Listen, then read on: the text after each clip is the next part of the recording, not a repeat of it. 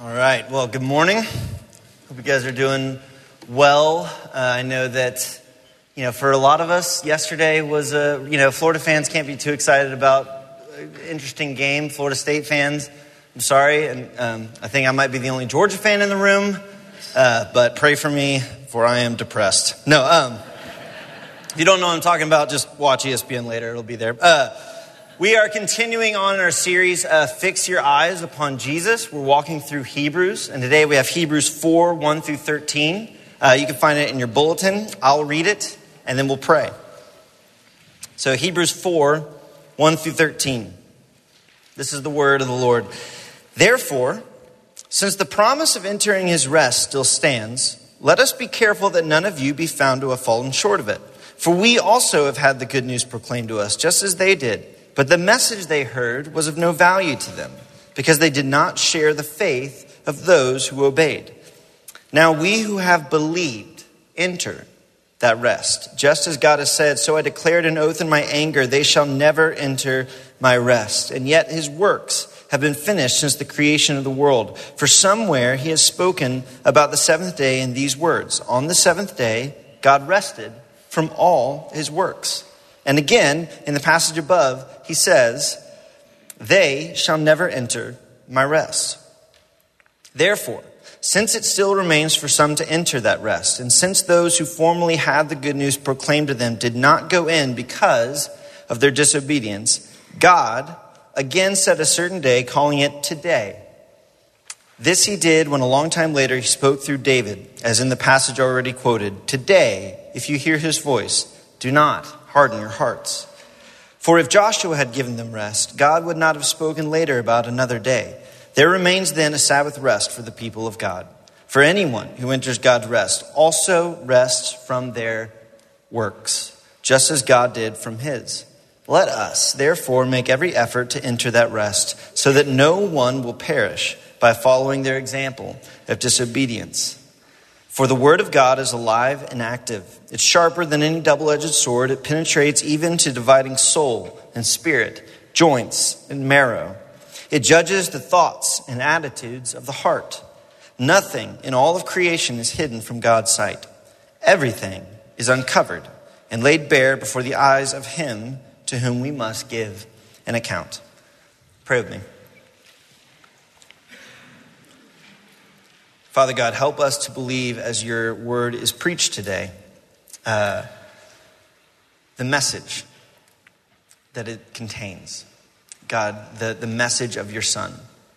Let us see your Son today. As the word is living and active and as it penetrates our hearts, let it do so in bringing us Jesus.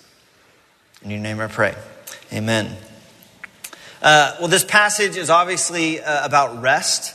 It kind of shows up a lot. And if there's one person that is completely unqualified to talk about rest, it's me. But as I thought about rest, often, for me, what I thought about was my honeymoon.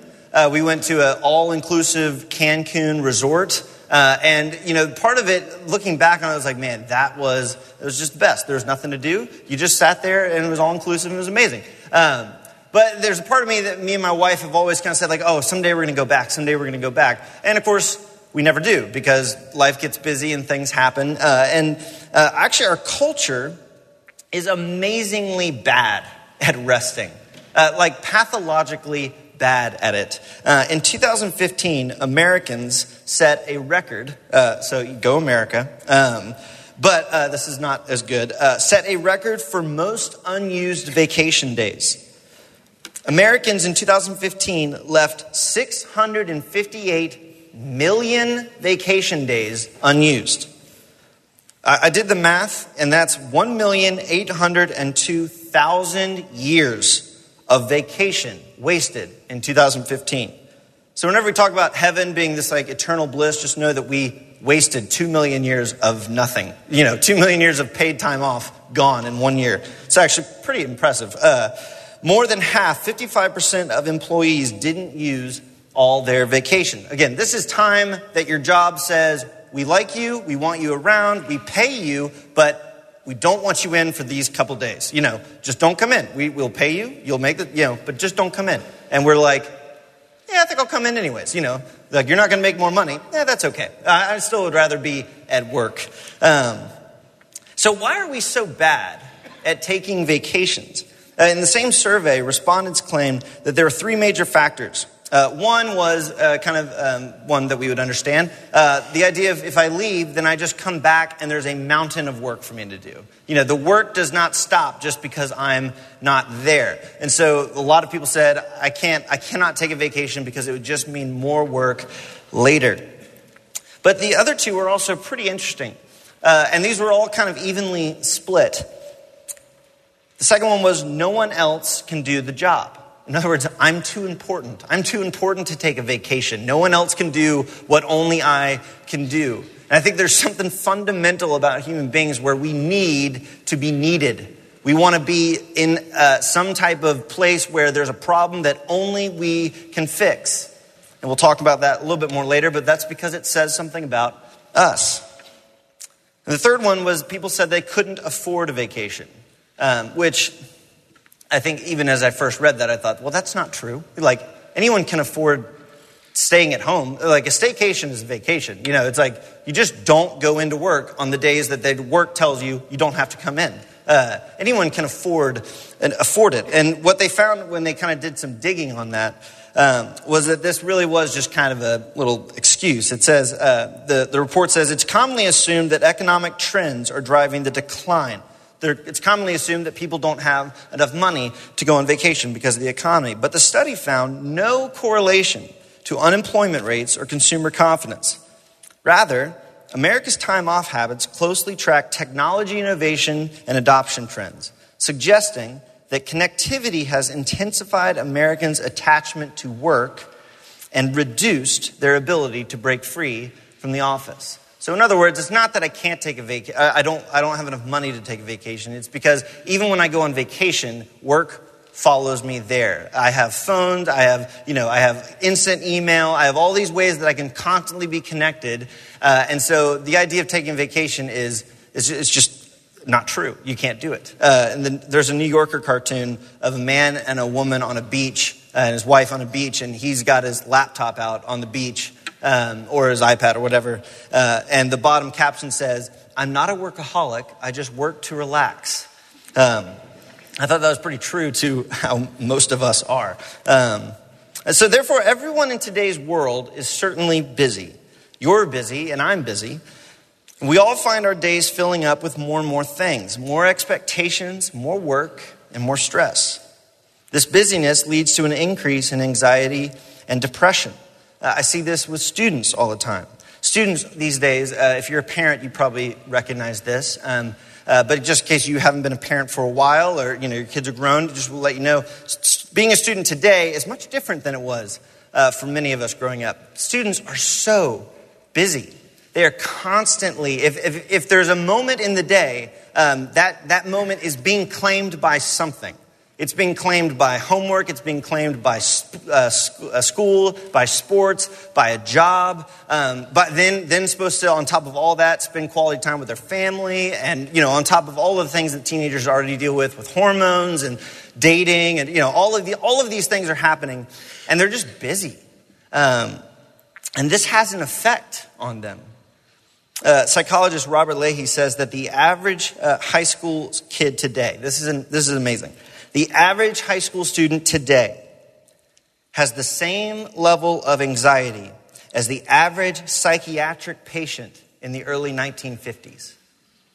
In other words, 60 years ago, the level of anxiety in a person where society would have said, look, it's our job at this point to get you out of whatever environment you're in because this is completely unhealthy. This isn't just like we need to make some moderate changes. We need to kind of rip you out of here and protect you and rehabilitate you. That level of anxiety is what the average high school student feels today. A recent report shows that teenagers' stress levels are actually about 2 points higher than adults. Sometimes we as adults think back on high school as these golden years where there's no cares in the world, there's no responsibility. Oh, you don't know what it's like to be your dad. I have to take care of the family, I have to do this, I have to do this. The truth is they actually do know what it's like to be you, and they actually feel more stressed than you, just so we're clear. And we in student ministry kind of get a front row seat to it. We kind of see, everything is claimed. Everything, there's no free time. And anytime they do take some time to themselves, it's because they're neglecting something else that they probably ought to be doing. And so where are they learning this from? Well, they're learning it from you. And it can be easy to think that the problem is just work. It's just that we work too much. It's that we're too busy. But I think this idea of work, or our culture's obsession with work and earning and busyness, affects families and relationships and our personal lives as well. Some of us have exhausted our spouses based on a sense of, I need more from you. Some of us, our marriages feel exhausted because we've been trying and working and working and working and working, and it just feels tiring. Some of us, our children, have been exhausted because of the level of expectations that we've put on them. Often religion even becomes about this. More to do, more Bible studies to join, more quiet times to do, more devotionals to read, more times in church. I'm going to go to the first service and the second service, and I'm going to go to a night service at another church just to make sure that I got all my ducks in a row, and I'm doing everything I can to try to get to feel some rest.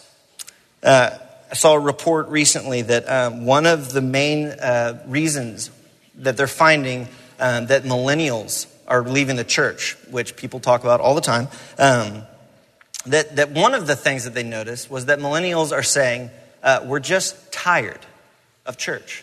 Not like, just tired, I'm tired of that, it's lame. I mean, literally, we're just tired. I'm tired of the do more things to do. Religion can often be one of the least restful things in our culture. So that leads us to the question for today. How on earth, how in the world are we going to actually be able to find rest? How are you going to be able to find rest in a world that is going crazy, in a world that is busy, in a world that is constantly in the cycle of earning more and more for themselves? So first, I want to look at the idea that's kind of prevalent throughout this passage, that Joshua failed to bring the people of God rest. And this tells us something about what the nature of rest is. The first thing to notice about this passage is Joshua and the declaration that a rest still remains for God's people. In verse 8 and 9, it says, "For if Joshua had given them rest, God would not have spoken later about another day. There remains then a Sabbath rest for the people of God." And this is important because it shows us something about rest. First of all, the passage tells us that the rest we're talking about is God's own rest, his Sabbath rest from the work of creation. It's the seventh day of creation when God rests from his work. Verses 3 through 4 say, "And yet his works have been finished since the creation of the world, for somewhere he has spoken about the seventh day in these words. On the seventh day, God rested from all his works." So what works are we talking about? Well, in Genesis 1 through 3, it says, "In the beginning, God created the heavens and the earth." And verse 2, I think, is fascinating. And I'm a Bible nerd. I went to Christian school, Christian college, seminary, because I don't know why, because I nerd out about it. And I could talk way too long on this, so I'm going to try to move really quick as an act of mercy. But it says, "The earth was without form and void, and darkness was over the face of the deep. And the Spirit of God was hovering over the face of the waters." So there's this idea in the second verse of the Bible where before God really gets going in the creation process, before God really gets going on saying, "Let there be light," and the first, second, third, fourth, fifth, sixth day of creation, that there's a sense of darkness and chaos. There's a sense of disorder. And there's a sense in which what he's looking at is completely inhospitable to life, that life cannot grow there. And what you have is the Spirit of the Lord hovering over the waters. And that word for hover is very similar to a verb used for like a bird of prey, circling its prey. which is an amazing picture of this chaos and this darkness in the world, and God circling it, ready to act. And what he does in creation is he takes what is formless and empty and dark and chaotic, and he forms order and beauty and life out of it. He forms it into something that not only life can grow, but that life could thrive there. He plants a garden. He does all these things to make this place beautiful, and then he rests. And so there's an idea that God drives out the darkness and fills the earth and forms it. And he sees the chaos and he gets involved. And then after defeating the darkness and emptiness, he rests. So rest comes after God's enemies are defeated. And this is kind of shown up again in the story of Joshua. At the very beginning of the book of Joshua, Joshua 1:13, there's a promise of rest, that God is leading his people towards rest.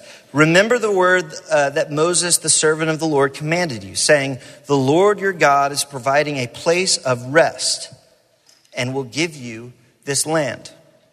In Joshua 21:44, at the very end of the book of Joshua, it says, and the Lord gave them rest on every side, just as he had sworn to their fathers. Not one of all their enemies had withstood them, for the Lord had given all their enemies into his hands. So you have this correlation between true rest coming once God has defeated his enemies, his and our enemies. But the crazy thing about it, and the thing that the author of Hebrews is trying to draw out, is that Joshua didn't really provide true, lasting rest. That there was still a rest that remained for the people of God.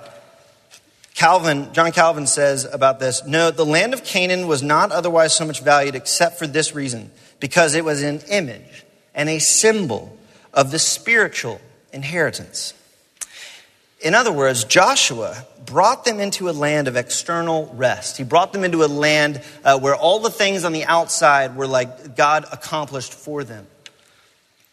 But Joshua couldn't provide rest for their hearts. In fact, the whole Old Testament often deals with these external things, temples, sacrifices, priests, the land of Israel, etc. Not because these things are the goals in and of themselves, but because they point to a spiritual present reality and a future physical one. This is constantly repeated throughout Hebrews, that the external trappings of religion are merely types that point to spiritual or heavenly realities. I mean, think about if there was ever going to be a people that could really rest, if there's ever going to be a people that could really truly experience rest the way we often think of it, because we often think rest will come when I finally deal with all of these things outside of myself. Rest will come when I finally get that job, or rest will come when I finally get that promotion, or rest will come when I finally get into that college. Or rest will come when my wife finally understands what I've been trying to tell her. Or rest will come when my husband finally stops trying to tell me things. You know, rest will finally come when these things have finally worked themselves out. If there was ever going to be a people that would experience that, it would have had to be the Israelites. I mean, if you were trying to form that and you know, God is having a conversation with Abraham and he's like, let's do this whole people resting thing. And Abraham's like, okay, well, here's what we need. We need people. And God's like, got it, stars in the sky, you're going to have more people. All right, well, we need a place to live. We need a land. God's like, yeah, I'm going to give you a land. He's like, well, okay, we need people. We need to inhabit the land and not have other people trying to fight us for the land. God's like, I will defeat all the people in the land. You've got it. God gives them all of the things that we would think this is what a nation needs to be this truly restful, beautiful place. And what happens? It never gets there. Because I think Israel is meant to show us that the real problem is not any of these things that we always think is the problem. The real problem is within us. The real problem is our hearts. What the Israelites found was that even as God defeated their enemies on the outside, that they still had sinful, disbelieving hearts. And that's constantly referred to in this passage and the passage before, that those who did not enter God's rest did so because of unbelief. So the point is, first, that God's rest will only come through the defeat of his enemies. And second, that our truest enemies, or our deepest enemies, are inside of us. To put it simply, this means that the real battle of your life is not your career advancement, it's not your religious participation, it's not the loyalty of your spouse. The real battle of your life will be fought over your heart. And the only way you will find rest is if it begins internally. Jesus would constantly say this when he in his ministry. In Matthew 15, he runs into the Pharisees on this idea. He says, "Hear and understand, it is not what goes into the mouth that defiles a person." It's not the external thing that defiles a person, but what comes out of the mouth, this defiles a person. Do you not see that whatever goes into the mouth passes in the stomach and is expelled, but what comes out of the mouth proceeds from the heart? Jesus is clear, your problem and my problem are almost never these external things to us. It's not your job, it's not your kids, and it's definitely not your spouse. Your problem is internal. And until you deal with it, then you will never have any sort of lasting rest. We don't get physical, emotional, or relational rest because we have no spiritual rest. Some of us have noticed that we have a deep-rooted anxiety or emptiness that we are desperately trying to fill with everything possible. A New York Times columnist, Tim Kreider, who is a self-professed atheist, but he kind of understood that this is the way people work. He wrote an article a couple years ago about the busyness of people in America. And he said this, and I think this is really poignant. He says, if you live in America in the 21st century, you've probably had to listen to a lot of people tell you how busy they are. It's become the default response whenever you ask anyone how they're doing. I'm busy, so busy, crazy busy. It's pretty obviously a boast disguised as a complaint, and the stock response is a kind of congratulation. That's a good problem to have, or better than the opposite. And think about it. Think about it when you were last at a party, and somebody asks well, how you doing? Odds are for a lot of us, our first kind of token response is busy. I'm really busy. Because imagine what would it say if you didn't say that. Imagine if somebody said how are you doing? You're I don't really have anything going on. It's this instant oh, I'm not as good as you, because in parties it's like a comparison of who's busiest, because whoever's busiest is probably most important. He goes on and he gets to this. He says, busyness serves as a kind of existential reassurance, a hedge against emptiness.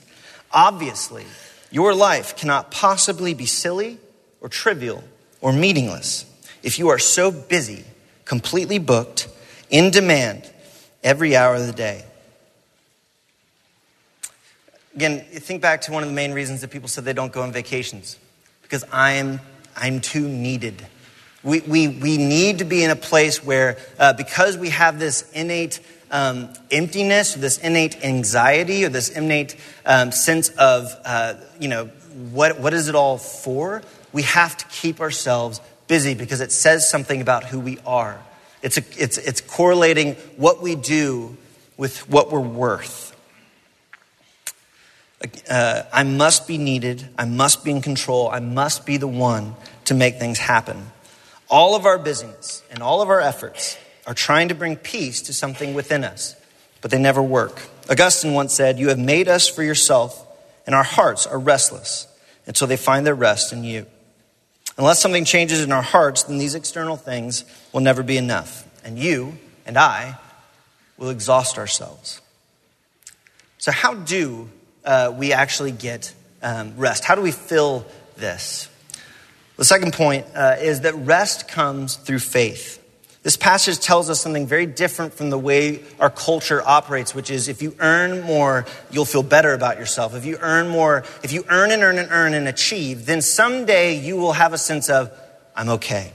But this passage tells us something very different. Those who earn this rest are simply those who have faith. Verse 3 says, we who have believed enter his rest. The main problem with the Israelite community at Meribah that Psalm 95 talks about, we talked about it some last week, is that when the good news came to them, as this passage says, it wasn't received in faith. That's what united with faith means. Faith is opposed to works. It's not more effort. It's not more exhaustion. It's not more work. It's ceasing from work. It's literally a Sabbath. It's rest. Verse 10 says, for anyone who enters God's rest, again, by faith, also rests from their works, just as God did from his. Faith ushers us into the very rest of God, a rest that comes when there's no more work to be done. The Sabbath in the Old Testament was always mainly about faith. They lived in an agrarian society. It's not like, at Friday at 3 o'clock or Friday at 5 o'clock, they were like, there's no more to be done. Let's wrap it up for the week. There was always more to be done when you're living like sustenance farming in a farm. There's always more work to be done. And the whole idea of Sabbath for God, telling his people to take a Sabbath, is a weekly reminder that God, not me, I am the one who provides for you.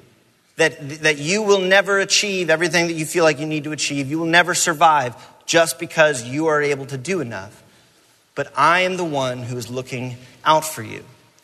And faith is simply a trust in who God is. But church is like that too. It's asking, and when we come here, we ask, who or what is your trust in that everything in your life will be okay? I don't mean that everything will work out exactly the way you want it to, but what I mean is everything that needed to be done in your life for you to be okay, everything that needed to be done in your life to be right with God. How often do we trust that God alone is the one who provides that? And what is the object of our faith? Well, quite simply, it's the work of Jesus. Matthew 11:28-30. Jesus says, "Come to me, all who labor and are heavy laden, and I will give you rest. Take my yoke upon you and learn from me, for I am gentle and lowly in heart, and you will find rest for your souls. For my yoke is easy and my burden is light." In Hebrews 12:2, which this whole series is kind of named about, fixing our eyes on Jesus, the founder and perfecter of our faith, who for the joy that was set before him endured the cross, despising the shame, and is seated at the right hand of the throne of God. It's simply having faith that everything important in our lives that needed to happen, everything that we needed to achieve, has already been done. Because one day you and I will be faced with death. That is a guarantee. And on that day, nothing that we stress about today, exhaust ourselves over, or worry about will really matter. The only thing that will matter, we might even in those days feel like it matters, but the only thing that really will actually matter is what comes next. The only thing that will matter is if someone has got a hold on you, even in your death.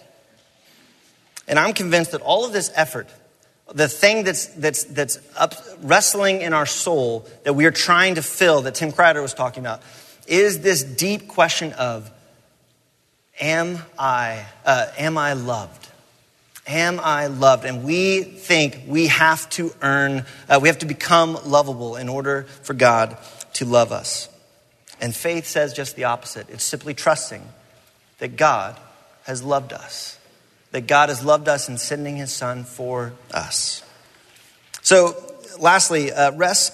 How do we actually experience rest? How do we actually experience some type of rest? Well, this passage kind of talks about it. Rest comes through faith from hearing the word of God. This word that cuts to our hearts. Verse 12 and 13, "For the word of God is alive and active. It's sharper than any double-edged sword. It penetrates even to dividing soul and spirit, joints and marrow, and it judges the thoughts and attitudes of the heart." I think I've always heard this scripture as mainly like a proof text for the power and sufficiency of scripture, and it is that. But I think it's really interesting that it's placed next to this passage about rest, because the truth of the matter is that rest is not something that we work up for ourselves. It's not even something that we do a lot of self-talk, like preach the gospel to yourself. It's not that that's bad, but it'll never quite have the same power as hearing the message proclaimed to us. In Romans 10:17, Paul says, "So faith comes from hearing, and hearing through the word of Christ." Acts 2:37, "Now when they heard this, they were cut to the heart and said to Peter and the rest of the apostles, 'Brothers, what shall we do?'" What was it that Peter had just been talking about? He'd been talking about the crucifixion and resurrection of Jesus. It was the message that Jesus was crucified and raised by God. It was the gospel. This word, the word of the gospel, cuts to the heart. It exposes our hearts. It makes us vulnerable before God. It reminds us of what it is that we're actually trying to put our faith in and what it is that we've been called to put our faith in. In other words, we can't just remind ourselves of the gospel. The Christian life is dependent on community. we need preachers. Not just professional preachers, but we need preachers like you. People that tell each other about Jesus. We also need to gather each week and hear proclaimed the word of God, which will provide for us rest. It will remind us of what Jesus has done. But this is why community groups at Orangewood are such a big deal and a vital part of who we are. Because we need to be in community weekly where people are being reminded, where people are reminding us of the truth of what Jesus has done. Not just through word, but also through deed. That people are loving each other as Christ loves us. A love that is not based on earning or putting you in some type of cycle of getting better and better and better for me to love you. But a love that's based on the finished work of Jesus. It's why our student ministry is completely built around small groups, because we believe this. Preaching the word exposes our hearts and our unbelief. And preaching the message of Christ brings us rest. So ultimately, this is the message that truly brings rest. It's the message of the cross. It's the message that exhausted people need to hear. It's the message that dying people need to hear. It's the message that sinners, like you and me, need to hear.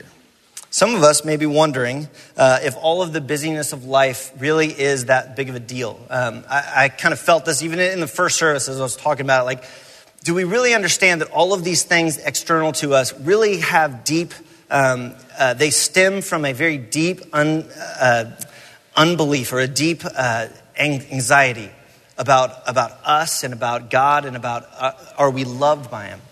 And I was struck by, a couple of years ago, there's a TED Talk. And this TED Talk was given by a lifelong paramedic. And he talked about this idea where he, in his job dealing with people in highways and traffic collisions, he's had to deal a lot with people dying. He's had to deal a lot with people who are lucid, who are aware, but who there's nothing he can do for. And at the beginning of the talk, he says, I used to just lie to them. You know, they would say, am I dying? And he would say, no, I think, just hold on. We'll make it, even though he knew there's nothing I could do. And he said, at one point, I just decided I'm going to start telling people the truth. And so he would start telling people, they would ask, am I dying? And he would say, I'm sorry, there's nothing more we can do. And he describes the conversations that he's having with people. Again, these are people that we said earlier who are part of our culture, who run around all day, just like me and you, working, who have visions for their life of where they're going, visions for their life of who they're becoming in order that they could finally arrive. And he said in these conversations, there's three things that stuck out to him. There's three of the most common, profound things that people expressed in their dying moments. And I just remember thinking when I saw it, there's nothing that rings truer than a person speaking about their life as they are dying. He said people had an innate need for remembrance. People would, please tell my mother or tell my wife, tell my mother, tell my kids that I love them. Or even a sense of, will you remember me? Will you, in this moment right here, remember me? We have an innate need for remembrance, and everything we do often doesn't show that, but it's down there. They needed to know that what they did mattered, or they regretted not doing enough. And what he means by that is they needed a sense of meaning. They needed a sense of purpose. They would say things like, there was so much more I wanted to accomplish. And what message is there to proclaim to that? Sorry. But the most profound thing that he said was that people, in their dying moments, people like me and you, who had no intentions that day of that happening, but found themselves confronted with the fact that everything was ending. He said that they had a profound need for forgiveness. That they asked, that they expressed regret. They expressed, what we would call sin. And they would express a need for forgiveness. And my question to you today is, what message provides rest for people who can no longer earn anything? What message provides rest for people that have no more control over their life? I think it's the message of the cross. One of my favorite authors, Paul Zoll, he wrote a book called Paul Zoll's Panopticon. And it's a guide to world religion in this really cool way where he basically looks at all religions. And he looks at them through the lens of what does this have to say to a person literally on their deathbed?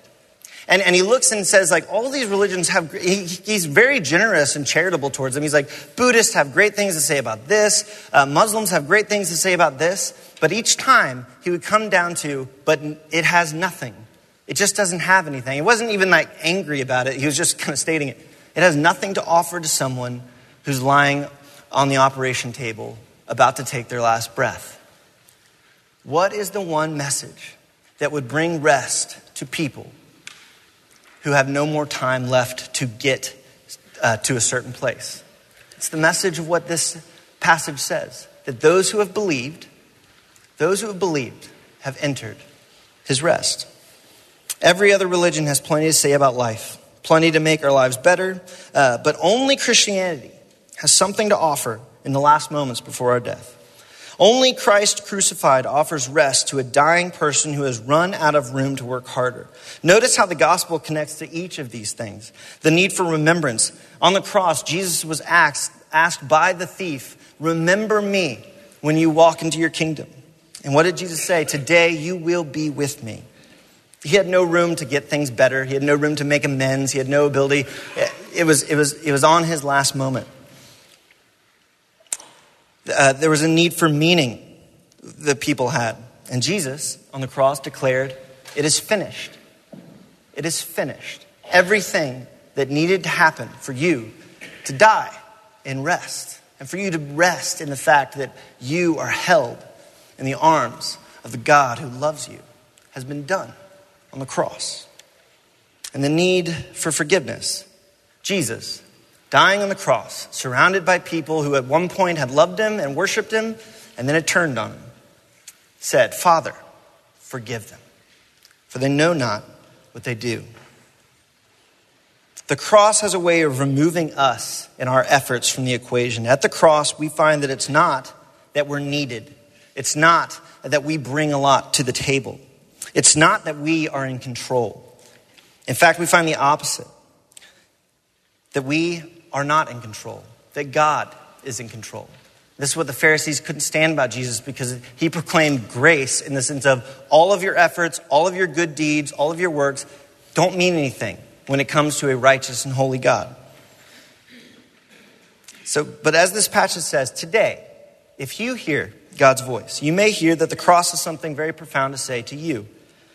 Something that deep down we want to know more than anything. And something that we work and strive to achieve, but nothing we do is ever enough. Something that is given to us freely. Something that the exhausted parts of our lives are literally dying to hear. We hear the voice of God whispering, I love you. I forgive you. And it really is finished. The truth is that while we run ourselves ragged trying to prove that we're good enough, the cross says we'll never be good enough. We'll never be needed, and we'll never achieve a sense of I'm okay. But we can know, deep down in our souls, each one of us, in the midst of our exhaustion, in the midst of our tiredness and weariness and weakness, we can know that you are loved and that you will always be loved. And then maybe you and I can get rest. Jesus said, come to me if you're weary, and I will give you rest for your souls. Let's pray. Father, I ask that you would apply that to our hearts, that you would comfort us in the places where we're weary, in the places where we're tired. God, in the places where we're feeling like giving up, that you would remind us that you could not love us more than you do because of the death and resurrection of your Son. That you would remind us that all is forgiven and all that needed to be done has been finished. In your name I pray. Amen.